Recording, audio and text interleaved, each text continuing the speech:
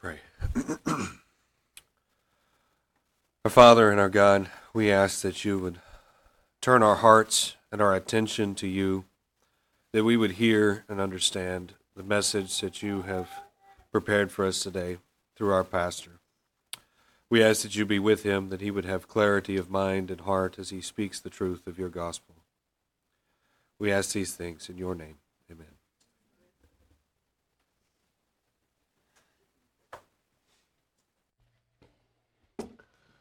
Amen. Will you turn with me, please, in your copy of God's Word to Luke chapter 2. And yes, we are interrupting briefly our series in the book of Mark, the Gospel of Mark, and for a couple of reasons. We don't, GFBC Conroe, I don't normally preach according to a calendar.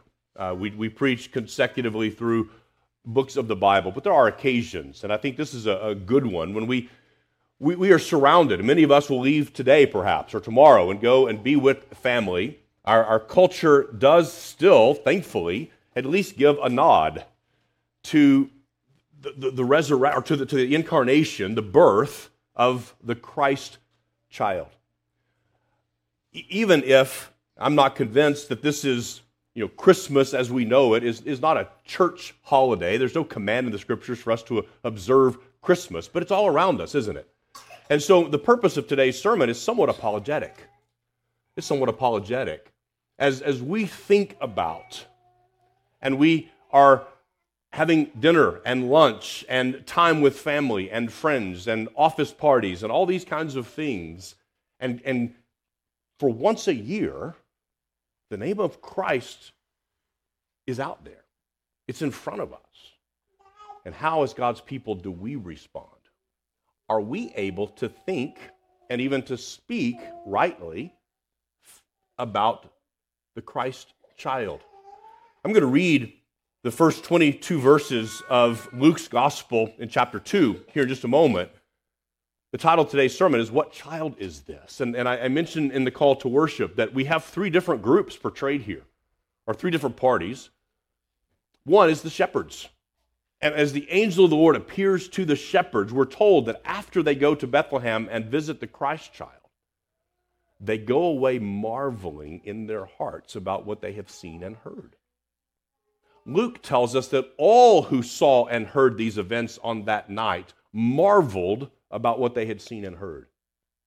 We're told that Mary, the mother of the Lord, marveled in her heart and pondered in her heart these things.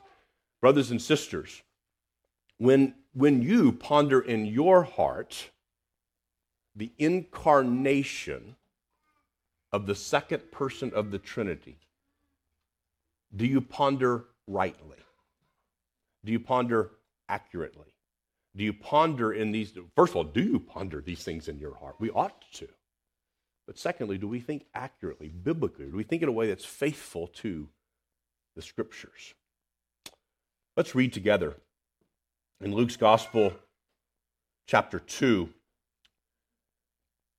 And I'm going to consider the text under three broad headings. This will not be a straightforward exposition of the text. We're going to be looking at this somewhat thematically, looking at the incarnation theologically from what we find here in Luke chapter 2. And I'm going to consider this under three headings, and you'll notice this, I think, or at least train your ears to think about this as you hear it. The first is that this child, we're asking the question, what child is this? What child is this? And the first answer to that question, this is the child of promise. This is the child that God had promised to send. The second thing that we see in answering the question, what child is this? Because isn't that the question that's pressing in upon even our culture? What child is this? Well, he's the Son of God. He is the eternally begotten second person of the Trinity. The third answer to the question, what child is this? Is he is one of us. He is the one who clothed himself in human flesh. The mystery of what theologians call the hypostatic union, if you want a big word, the God-man. And we need to consider these things, all three of them together, in order to have a right pondering in our hearts to the answer to the question, what child is this? So let's hear the word of God together, beginning in verse 1 of Luke's Gospel in chapter 2. In those days, a decree went out from Caesar Augustus that all the world should be registered. This was the first registration when Quirinius was governor of Syria. And all went to be registered, each to his own town. And Joseph also went up from Galilee, from the town of Nazareth, to Judea, to the city of David, which is called Bethlehem, because he was of the house and lineage of David, to be registered with Mary, his betrothed, who was with child. And while they were there, the time came for her to give birth, and she gave birth to her firstborn son, and wrapped him in swaddling cloths, and laid him in a manger, because there was no place for them in the inn. And in the same region there were shepherds out in the field, keeping watch over their flock by night. And an angel of the Lord appeared to them, and the glory of the Lord shone around them, and they were filled with great fear. And the angel said to them, "Fear not, for behold, I bring you good news of great joy that will be for all the people. For unto you this is born this day in the city of David a Savior, who is Christ the Lord. And this will be a sign for you. You will find a baby wrapped in swaddling cloths and lying in a manger." And suddenly there was with the angel a multitude of the heavenly host, praising God and saying, "Glory to God in the highest, and on earth peace among those with whom he is pleased." When the angels went away from them into heaven, the shepherds said to one another, "Let us go over to Bethlehem and see this thing that has happened, which the Lord has made known to us." And they went with haste and found Mary and Joseph and the baby lying in a manger. And when they saw it, they made known the saying that had been told them concerning this child. And all who heard it wondered at what the shepherds told them. But Mary treasured up all these things, pondering them in her heart. And the shepherds returned, glorifying and praising God for all they heard and had seen, as it had been told them. And at the end of 8 days, when he was circumcised, he was called Jesus, the name given by the angel before he was conceived in the womb. May the Lord bless the reading of the Word of God. We see here in verse 16, they went with haste and found Mary and Joseph and the baby lying in a manger. And when they saw it, they made known the saying that had been told them concerning this child. What child is this? Who is this? And the first answer that we need to wrestle with is that this is the child of promise. This is the child that God had ordained and promised and told his people would come. Notice in verse 4, Joseph also went up from Galilee, from the town of Nazareth to Judea, to the city of David, which is called Bethlehem, because he was of the house and lineage of David. This is a reference to promise. This is a reference to promise. The city of Bethlehem, the fact that Luke mentions specifically and tells us these events took place in the city of Bethlehem, it's like a flashing neon sign that says, "This, we've read this before. This has come up somewhere before." Where did it come up before? It was in Micah, in the prophet Micah, in chapter 5, beginning in verse 2. "But you, Bethlehem Ephrathah, through you, though you are little among the thousands of Judah, yet out of you shall come forth to me the one to be ruler in Israel, whose goings forth are from of old, from everlasting. Therefore he shall give them up until the time that she who is in labor has given birth. Then the remnant of his brethren shall return to the children of Israel, and he shall stand and feed his flock in the strength of the Lord, in the majesty of the name of the Lord his God, and they shall abide. For now he shall be great to the ends of the earth, and this one shall be peace." See, it's significant that these events didn't happen in a random town. They happened in Bethlehem. The city that was prophesied would be the one from which the promise, the anointed one, would come. God had promised that one would come forth from Bethlehem to rule his people, one who will be their peace. But this was not the first promise of such a one, nor was it the only promise of such a one. Saints, all the way back to the garden. In Genesis chapter 3, we read of the fall of man, Adam and Eve's willful rebellion against God. God had given them complete and total freedom in the garden, except one prohibition: you shall not eat of the tree of the garden, or the tree that's in the midst of the garden. And you know the story. Satan came and tempted Eve, and they took, both of them, and ate the fruit that God had said, you shall not eat of it. And as God is cursing the serpent, God says something very significant to the serpent. He said, from the seed of the woman will come the one who will crush your head.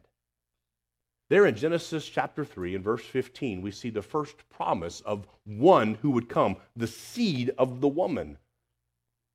But this isn't the last promise. In Genesis chapter 12, God promised to Abraham that from his offspring, all the nations of the earth would be blessed. And you will probably recall that in Galatians, Paul makes much of the fact that the offspring is singular and not plural.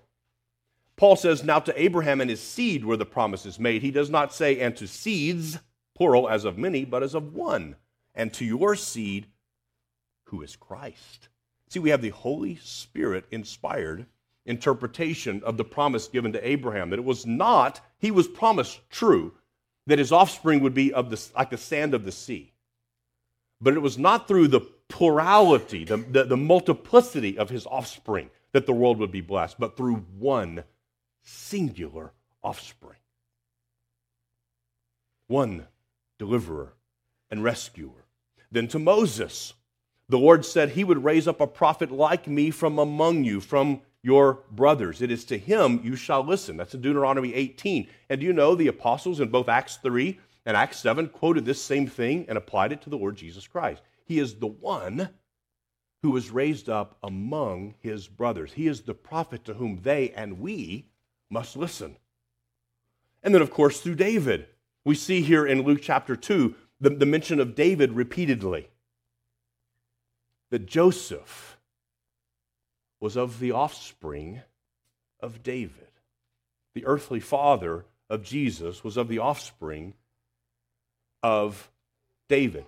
So too was Mary. That's the distinction we get if we look at the genealogy recorded for us by Matthew. Demonstrates to us that it is Joseph who is of the line of David.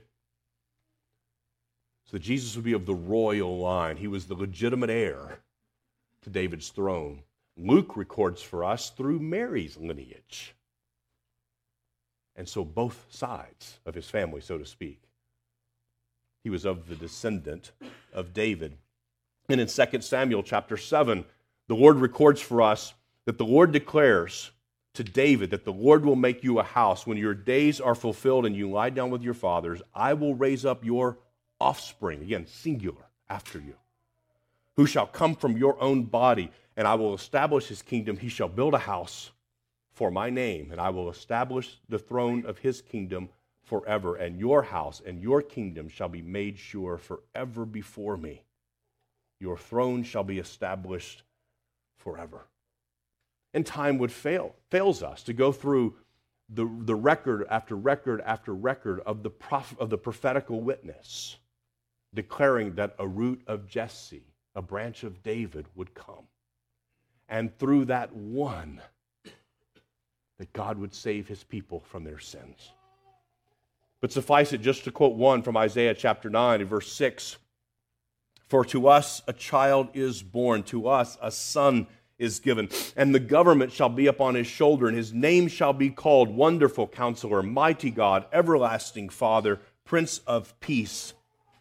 Of the increase of his government and of peace there will be no end on the throne of David and over his kingdom, to establish it and to uphold it with justice and with righteousness from this time forth and forevermore. The zeal of the Lord of hosts will do this. So saints, when you ponder in your own hearts, when you sit around a dinner table and talk with friends and family members, and you're pondering what is the answer to the question, what child is this? He is the child of promise. He is the child that God purposed before the ages were born to come and to rescue his people, to deliver them from sin. This is the child that God purposed from eternity to save us from our sin. This is the one promised from the garden through Abraham, through Moses, through David, through all the prophets, and now has come. Now even the angelic witness appears to shepherds in the field and said, he's come. The time is now. After 400 years of prophetic silence from God, the heavens burst forth with the announcement that God is with us and he's come to offer peace. So what child is this? He's the son of promise. He's the child of promise. But that's not all we find in Luke chapter 2. If you look ahead in verse 11, here is the witness, the angelic witness to the shepherds in the field. Imagine, they're out there just doing their job. It's a dark, dark night, as any night would have been in the ancient world, with no light pollution that we have here. There wasn't even a faraway parking lot light or something like that. It was dark. And all of a sudden, an angel appears in the heavens before them and speaks to them audibly. And he says, unto you is born this day in the city of David a Savior, who is Christ the Lord. This is a declaration of deity. This is a declaration of deity. So what child is this? This child is the Son of God. This is no ordinary birth announcement, is it? An angel makes this birth announcement. In fact, we read that he's accompanied by a whole host of angelic voices in a choir singing out, glory to God in the highest, and on earth peace among those with whom he is pleased. As a pastor, I've had the joy of being part of a number of birth announcements. I've never seen one witnessed with angelic testimony. Not even for your precious little one. There was something special about this birth. And all of the host of angels bore witness to the fact this was not an ordinary birth. Now, if we turn back to Luke chapter 1, Luke has already recorded for us that an angel of the Lord had come to Mary and told her, even before she conceived, that her child would be divine. Look back at chapter 1, verse 31, or verse 30. And the angel said to her, do not be afraid, Mary, for you have found favor with God, and behold, you will conceive in your womb and bear a son, and you shall call his name Jesus. He will be great and will be called the Son of the Most High, and the Lord will give to him the throne of his father David. And he will reign over the house of Jacob forever, and of his kingdom there will be no end. Well, no earthly man can reign over a throne forever. No earthly king would be called the Son of the Most High. This child, what child is this? He is the Son of the living God. Can you imagine, in all these goings on here, we can sometimes flatten out the humanity of the people we read about in the Scriptures. And sometimes it's helpful for us to think in terms of their humanity. Can you imagine the state of mind of Joseph? I mean, what young man who's betrothed to be married isn't beside himself with joy and anticipation? Eager to begin this stage of his life. I love to be with young men on the day of their weddings. I love to be able to just talk with a young man as he's about to see his bride. There's an excitement, there's a nervousness, there's a tension, there's an anticipation. Think of all that's going on in the mind of Joseph, and then Mary turns up pregnant. But there's a problem. They haven't come together as husband and wife. And Joseph, the Scriptures tell us, because he's a just man, he purposed in his mind to put her away privately. He didn't want to shame her. He loved her. And the angel of the Lord appears to Joseph. Matthew records this for us. In Matthew chapter 1, beginning in verse 20, an angel of the Lord appeared to Joseph in a dream, saying, Joseph, the son of David, do not fear to take Mary as your wife, for that which is conceived in her is from the Holy Spirit. She will bear a son, and you shall call his name Jesus, for he will save his people from their sins. All this took place to fulfill what the Lord had spoken by the prophet. Behold, the virgin shall conceive and bear a son, and they shall call his name Emmanuel. And Matthew adds, which means God with us. This is God. This is the Son of the living God, the second person of the Trinity, begotten and not made, eternal with the Father. This was no ordinary child. He was, and he is the Son of God. Now let's think this through. What child is this? What child is this? Well, Matthew says he shall call his name Jesus, for he will save his people from their sins. Well, who can save from sin but God? No one can forgive sin except God. What kind of child could save his people in this way? What kind of child could deliver a people from the wrath of God? What kind of child could offer peace between man and the eternally holy, holy, holy God? Only the Son of God could do that. What kind of salvation is necessary to save sinners? It's a salvation that must come from heaven. It can't be human. Only God can forgive sin. Only God can accomplish such a deliverance. Will you turn with me to John's Gospel? Now, John's Gospel is more lofty in its theology. And so where we have in Matthew and Luke, we have very, I don't want to use this term in a way that's misunderstood. We have a very common description of what takes place. It's uncommon events, but you have a very common description about a man who's betrothed to a woman and his wrestling in his heart about putting her away, and this young woman who finds herself with child, but she hasn't been with a man, and the angel explains to her all that's going to take place. But John begins more in the heavenly realm. In the beginning was the Word, and the Word was with God, and the Word was God. He was in the beginning with God. If you look down at verse 9, this is what we read. The true light, which gives light to everyone, was coming into the world. He was in the world, and the world was made through him, yet the world did not know him. He came to his own, and his own people did not receive him. But to all who did receive him, who believed in his name, he gave the right to become children of God, who were born not of blood, nor of the will of the flesh, nor of the will of man, but of God. Listen to a sermon recently from Pastor Fred Sanders that was helpful to me thinking through this text in 1 John. You know, it is only God who can give us a right to become children of God. Now think about it in your own home.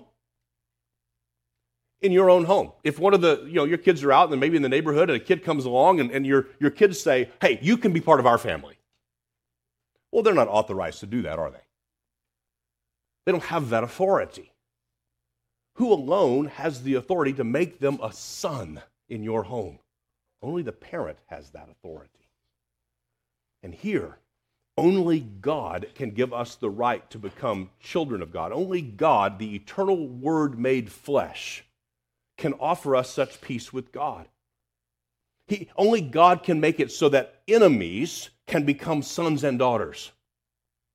Now think about this. From the very beginning of television and film, there's one genre in particular, I think, that has stood the test of time and has always been popular, and that's the genre of the cop show or the courtroom drama. And they're related together. And shows depicting law enforcement and courts, trends in terms of TV genres and film genres come and go, but this one always has remained constant. And I thought about, why is this? And I suspect it's because deep down in our humanity, we want to see justice.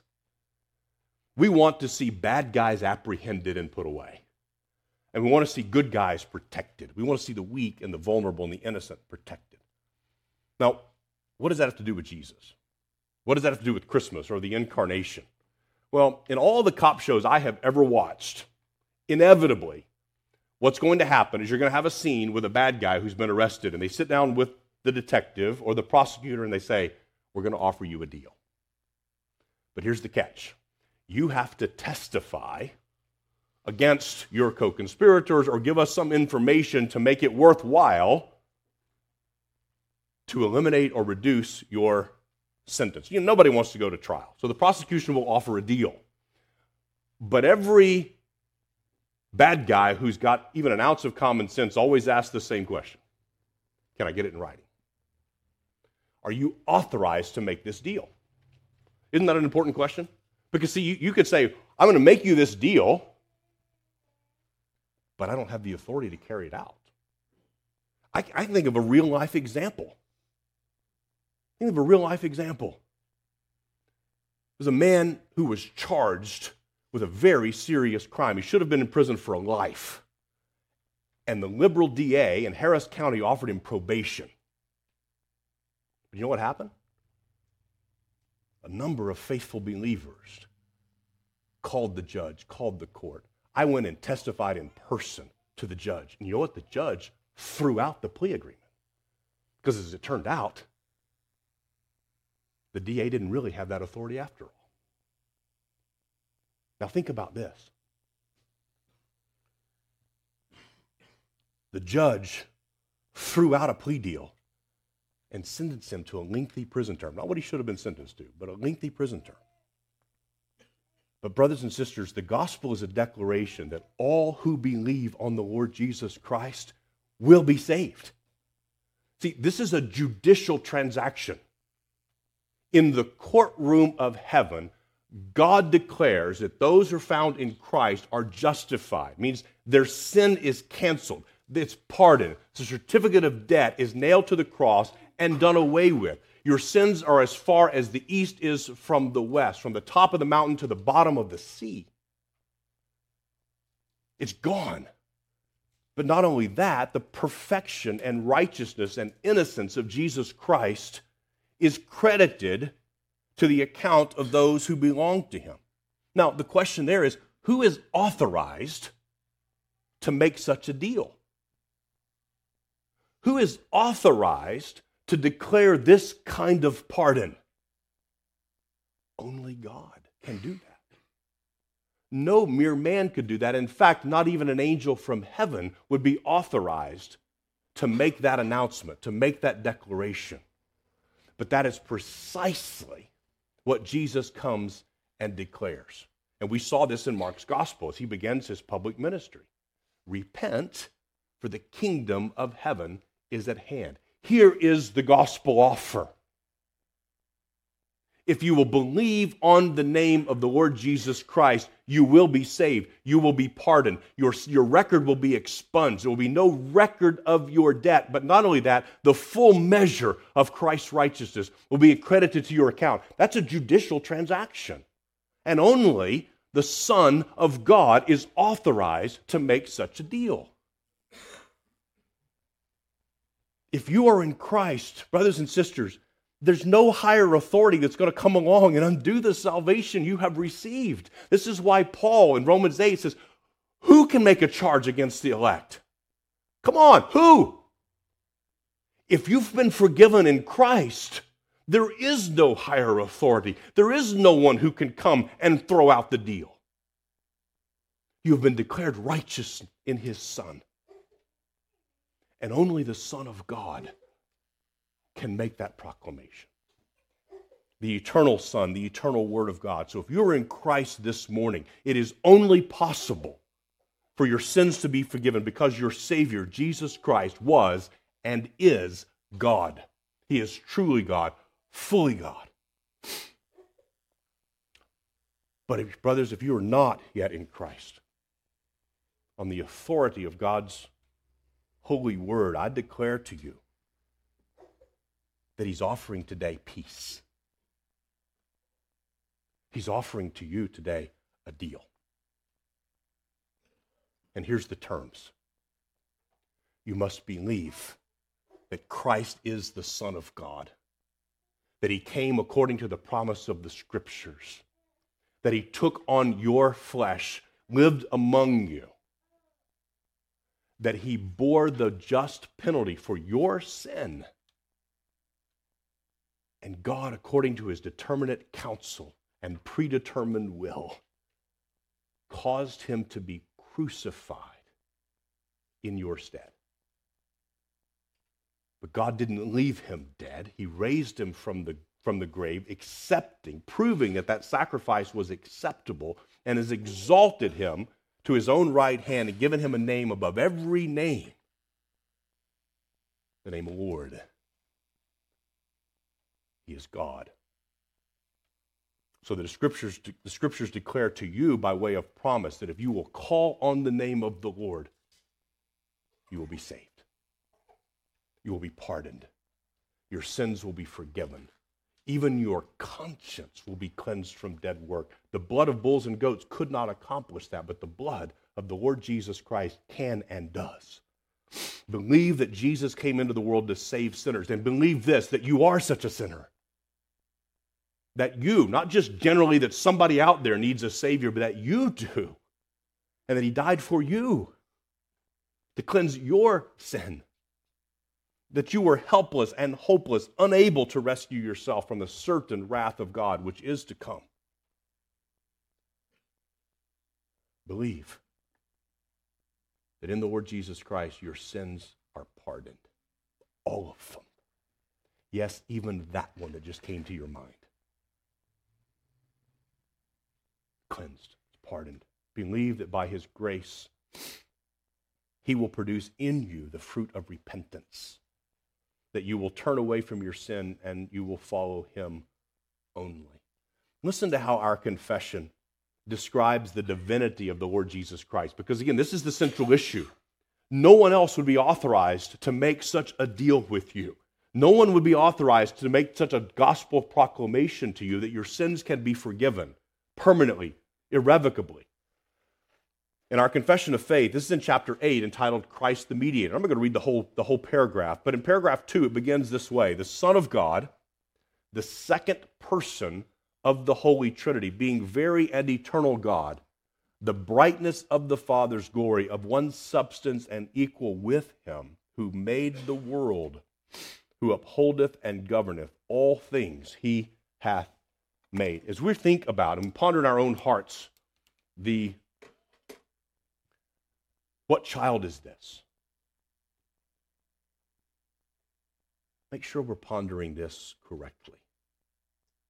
This is the Son of the living God. No less than, truly, God. He is the child of promise. He is the eternally begotten Son of God.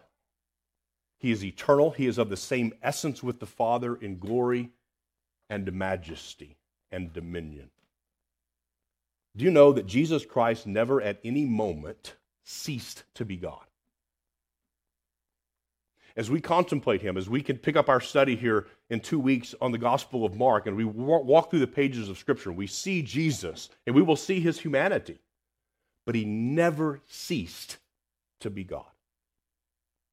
He never divested himself of even one attribute of the divinity. Not once, not even for a moment. If he did, he couldn't be God. And as we ponder him in our hearts, we don't want to think wrongly that somehow he set aside his divinity while he was on the earth, that somehow he existed from eternity as the Son of God. He changed into flesh, and for 33 years approximately, he lived as a human, and then he became divine again when he... Just don't think that way. Now, there's a mystery here. There's an incomprehensible aspect of the union of his divine and human persons, or divine and human natures. Not persons. His union of his divine and human natures in one person. But here's the other crucial question, or crucial answer to the first question. What child is this? He's the child of promise. What child is this? He's the Son of God. The other question the other answer we must give, though. What child is this? He's also a human child. He's a human child. He's one of us. We have the account in Luke 2. There in verse 6, and while they were there in Bethlehem, the time came for her to give birth. And she, this is Mary, gave birth to her firstborn son and wrapped him in swaddling cloths and laid him in a manger because there was no place for them in the inn. In many respects, his birth was extraordinary. But in many other respects, his birth was ordinary. He came into the world the same way we do. Not by the same lineage. He was the product of a union between a human woman and the Holy Spirit. But he matured in her womb and entered the world in precisely the same way that babies have been born for 6,000 plus years. She wrapped him in swaddling cloths and laid him in a manger. Now think about this. God could have sent Jesus in some other way, couldn't he? I mean, when he created the first Adam, Adam didn't come as an infant, did he? Adam was a grown man. He was mature. He was complete. God could have done the same with the second Adam, but he didn't. And again, this was an insight that I thought was helpful from Pastor Fred Sanders. Jesus was born into a family. And in God's wisdom, God, from the very beginning, made the family the most fundamental, basic building block of humanity. All of us, whether we like it or not, were born into a family. We were born by ordinary generation. If Jesus had come to earth in some other way, wouldn't we question his credentials, his credibility as truly human? Because we would look at him, he's human in terms of we could check his blood, we could do the DNA test, and we could see he checks all the metrics, but he's not really like me in the sense of he didn't grow up in the same way I did. He didn't go through the normal processes of maturing, of growing, and developing. If he had merely descended from heaven as a fully grown Savior, he would not understand his humanity in the same way. And we would not respond to his humanity in the same way, but we identify with him and him with us in the fullness of his humanity. If perhaps you left a finger in John 1, you could turn back there or you could just listen. I'm only going to read one verse. In verse 14, we find this statement John makes, the Word became flesh and dwelt among us. He's speaking here of the eternal Word of God, the bodiless, eternal Spirit of the second person of the Trinity. And the Word became flesh and dwelt among us, and we have seen his glory, glory as of the only Son from the Father, full of grace and truth. Now again, as we ponder in our hearts, what child is this? We need to think about what does it mean that he became flesh? That the Word became flesh. Because in our ordinary use of that word, what do we mean? If something becomes something, we mean that it ceases to be what it once was and changes into something else. And of course, the classic illustration of this is we have this ugly, creepy caterpillar that spins its cocoon, and after so many weeks, that caterpillar does not exist anymore because it became what? Children, what is the butterfly? I just spoiled it. I hate when I give the punchline. The caterpillar becomes a butterfly, doesn't it? It ceases to be what it once was. In 1 Corinthians 13, Paul is speaking autobiographically, and he says, when I was a child, I spoke like a child, I thought like a child, and I reasoned like a child, but when I became a man, I put away childish things. What is Paul saying? I was once a child, but I'm not a child anymore. In order to become a man, some of you need to hear this, in order to become a man, you can't be a child anymore. Our culture needs to understand this, doesn't it? You can't be a man-child.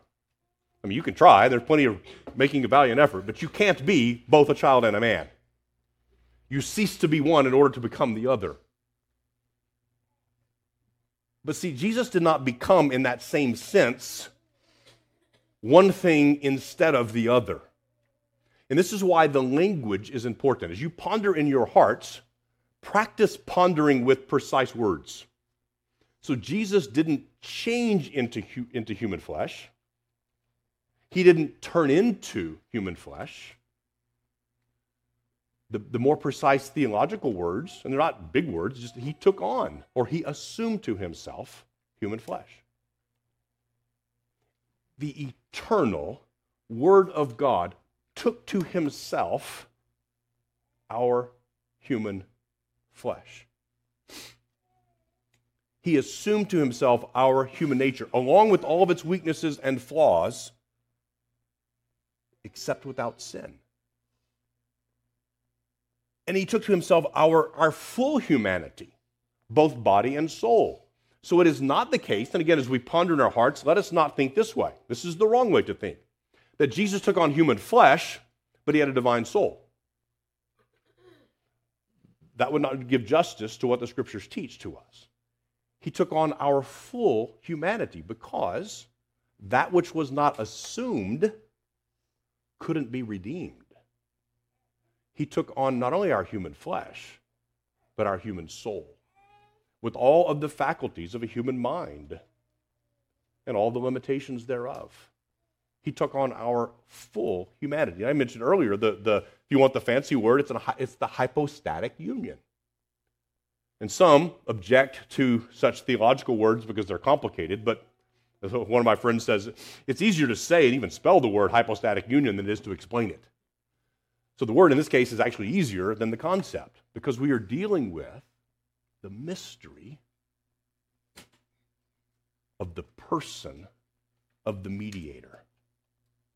That Christ Jesus, beginning at the moment that the Holy Spirit overcame Mary and conceived in her womb a baby which was the God-man, truly God and truly man. And not once did Jesus ever cease to be God, not once did he ever, until this very moment, cease to be man. And we want to be careful. We want to be faithful to the Scriptures in how we think about our Savior as both God and man. Mary pondered in her heart, and we ought to do likewise, and we ought to do likewise accurately. And this is where the language of our Reformed confessions is helpful to us. As we ponder in our hearts, we can even rehearse the words that are helpful so that we're thinking carefully and rightly, and that way we're speaking carefully and rightly to those that we love who we want to know our Savior as we do. And back to paragraph 2 in our Confession of Faith in chapter 8 of the mediator. I read to you the first phrase. Now we're going to skip ahead and read the last phrase of that paragraph. This is describing Christ the mediator, two whole, perfect, and distinct natures. What are those two whole, perfect, and distinct natures? Divinity and humanity. God and man. Joined together in one person. So the mediator is one person, two natures. Does that mean Jesus had two wills? Yes. He had a human will and a divine will. This is why Jesus could say to his Father in prayer, not my will, but yours be done. The will of God was never divided. According to his divinity, Jesus' will was always the same as the Father, as the Spirit. But according to his humanity, he had a human will. In fact, this is one of those things that blows our mind. The Apostle Paul testifies that the Son, according to his humanity, learned obedience as a son. He learned obedience without sin, perfectly. Now, I'm going to continue the phrase here in our confession of faith. Two whole, perfect, and distinct natures were inseparably joined together in one person, Now, here's three important words that would not hurt you to memorize, would not hurt you to know these words, without conversion, composition, or confusion. So how do we think about the human nature and the divine nature in one person? We must think in three C's, easy enough to remember, without conversion, composition, or confusion. Which person is very God and very man, yet one Christ, the only mediator between God and man? So these three C's, conversion, composition, or confusion. What do these mean? Well, conversion, that's the butterfly. The caterpillar converted to a butterfly, was changed, which means the old thing didn't exist anymore. Well, we have to cross that out and say that's not our mediator. That is not our God-man.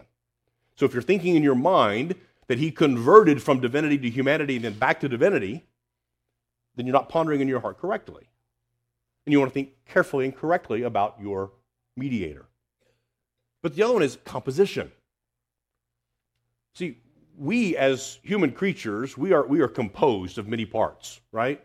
You all know the song, the leg bones connected to the knee bone and so forth. We are composed of different parts. The God-man was not a mixture of humanity and divinity. He didn't take humanity and mix it in with his divinity. What would happen if that were the case? The humanity would be swallowed up in the infinite vastness of his divinity. And we can think of all kinds of illustrations. I chuckled to myself. I mentioned Fred Sanders' sermon. He used Play-Doh in the pulpit. He took blue Play-Doh and yellow Play-Doh, and he blended them together, and they made what? Green Play-Doh. And he used that to illustrate how we should not think. God is not composed, or our God-man is not composed. His humanity and his divinity didn't blend together and create some new thing. Because whatever that new thing is would not be identical to us, and therefore could not be our Savior. He's not converted from divinity to humanity and back. He's not composed of some humanity and some divinity blended together, nor is there a confusion. That which is proper to his human nature cannot be proper to his divine nature. In other words, his human nature was limited. We saw this just a couple of weeks ago in that dramatic scene of Jesus in the boat with his disciples. What was he doing in the boat? He was asleep. According to his humanity, he was tired. He'd been teaching and preaching all day. He was exhausted. And he was asleep in the boat. But then his disciples woke him. Master, do you not care that we're perishing? And what do we observe next? His divinity. When he looked at the raging wind and waves and said, hush. His human nature could not have done that. His human nature, according to his humanity, he doesn't cause the wind and the waves to be still, but his divine nature has that authority because he's the one who made them. According to Jesus' human nature, he was one of us. And because he took on our human nature, the apostle to the Hebrews logically and theologically works this out. He says, this is why he could be the faithful high priest for us. Listen to Hebrews chapter 4 and verse 14. Since then, we have a high priest who has passed through the heavens, Jesus, the Son of God. Let us hold fast our confession, for we do not have a high priest who is unable to sympathize with our weaknesses, but one who in every respect has been tempted as we are, yet without sin. You see what he's doing? He's working out the implications of the fact that we have a mediator who is both God and man, truly God and truly man. Not once did he cease being divine. Not once did he cease having the authority to forgive your sin. Not once did he cease being a human who could identify with your weaknesses. The weakness of your flesh. The weakness of your mind. The weakness of your body. The weakness of your human emotions.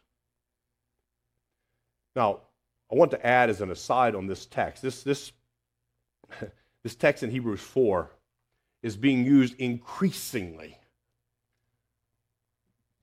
not to exalt the God-man, but to justify sin.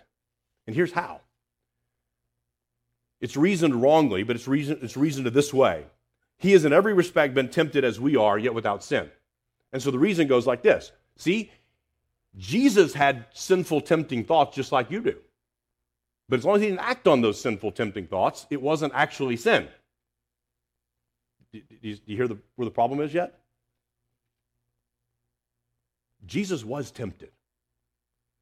He was tempted multiple times, most dramatically when he was led into the wilderness by the Spirit, deprived of food and water for 40 days, physically weak, physically exhausted, emotionally alone, and he was tempted by the devil.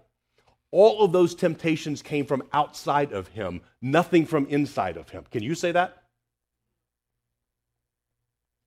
When you are confronted with temptation, sure, that temptation may come from outside of you, but let's be honest, there's something in you that wants to match that temptation. We have covetous hearts. Your Savior did not. So, for example, those who are promoting try to find this middle way with respect to homosexuality as one example. And they will say, your same-sex attraction itself isn't sin as long as you don't act upon it. And they will quote this verse. And they will say, see, Jesus was tempted just as we are in every way. He experienced our humanity to such an extent that he was tempted just exactly like you are. Well, let's don't be wooden in our interpretation of the Scriptures. And let's don't interpret one passage without taking into account all that the Scriptures testify. Jesus he did not have the fallen nature that you have, that I have. By our conception, we inherit from our father Adam disordered affections, don't we? Not only sexual, but we have by nature a larcenous heart. How do we know that? Watch two children play together. They will seek to steal from one another at the drop of a hat. You don't have to teach them that, do they? Do you? They will naturally take what does not belong to theirs. They will see with their eyes and say, I want that, and they will take it. And if given the opportunity, they would even murder to get it. Wouldn't they? Our Lord Jesus did not have that fallen nature. So yes, he was tempted in every way, in all the categories in which we are tempted. He was hungry. He was thirsty. He experienced grief and loss and betrayal. He was tempted in all the categories of the ways that we are tempted, but his temptation was not precisely and exactly like yours or mine. You see? What child is this? This is the child of promise. What child is this? This is the Son of God. What child is this? He is one of us. He took on our human nature. One of the old Puritans, a man by the name of Stephen Charnock, he wrote a 2-volume work called The Existence and Attributes of God. I commend it to you. Listen to what he says about this God-man. He, this is being Jesus, is a true mediator between mortal sinners and the immortal righteous one.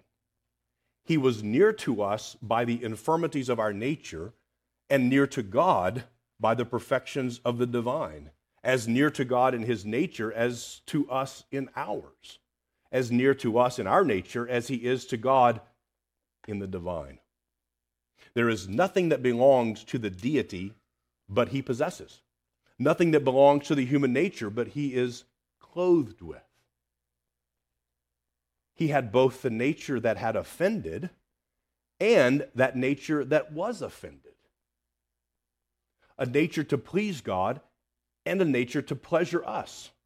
A nature whereby he experimentally knew the excellency of God which was injured and understood the glory due to him and consequently the greatness of the offense which was to be measured by the dignity of his person, and a nature whereby he might be sensible of the miseries contracted by and endure the calamities due to the offender, that he might both have compassion on him and make due satisfaction for him. Brothers and sisters, we need a mediator who is God and a man. Truly God. Truly man. Without conversion, composition, or confusion. So as you ponder in your hearts, what child is this? Do not forget, he didn't just show up randomly. He was the son of promise. He was the child of promise. He was the one that God had foretold would save his people from their sins. What child is this? He is the Son of God, truly God, eternally begotten of the Father, like unto God in every respect, all of his essence, all of his glory, all of his majesty, all of his attributes. And what child is this? He's one of us. He took on to himself our human flesh so that he could be our faithful high priest, sympathetic with us. And he remains to this very moment. To this very moment, he remains the God-man. Exalted to the right hand of God. Not only his divinity was already exalted. His divinity did not need to be exalted again. What was exalted? His humanity. And we, saints, we are promised to receive a resurrection like his. Will you believe that? Will you trust this God-man? Will you trust this child who became a man, who became your Savior? Let's pray. Our Father, you are good and gracious and kind to us, and we give you thanks that in your perfect, eternal wisdom, that you sent forth your Son. Our Lord Jesus, we thank you that you came. That you came into this world. The one who made the world entered into his own creation. Took to yourself our nature so that you could save us. Holy Spirit, we praise you that is by your power that we have new life. And we pray, triune God, that you would send the Holy Spirit this morning, this afternoon, to those who are here who still are in great need of a mediator between God and man. Those who need their sins forgiven, those who need to be reconciled to a thrice holy God, those who need to escape the wrath that is to come. Holy Spirit, will you cause such a one, such a boy, a girl, a man, a woman to be born again today, to believe this gospel of your Son, to be reconciled to you,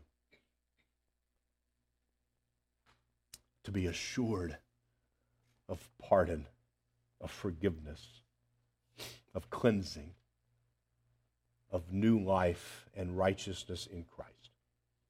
We ask this in his name and for the glory of our triune God. Amen.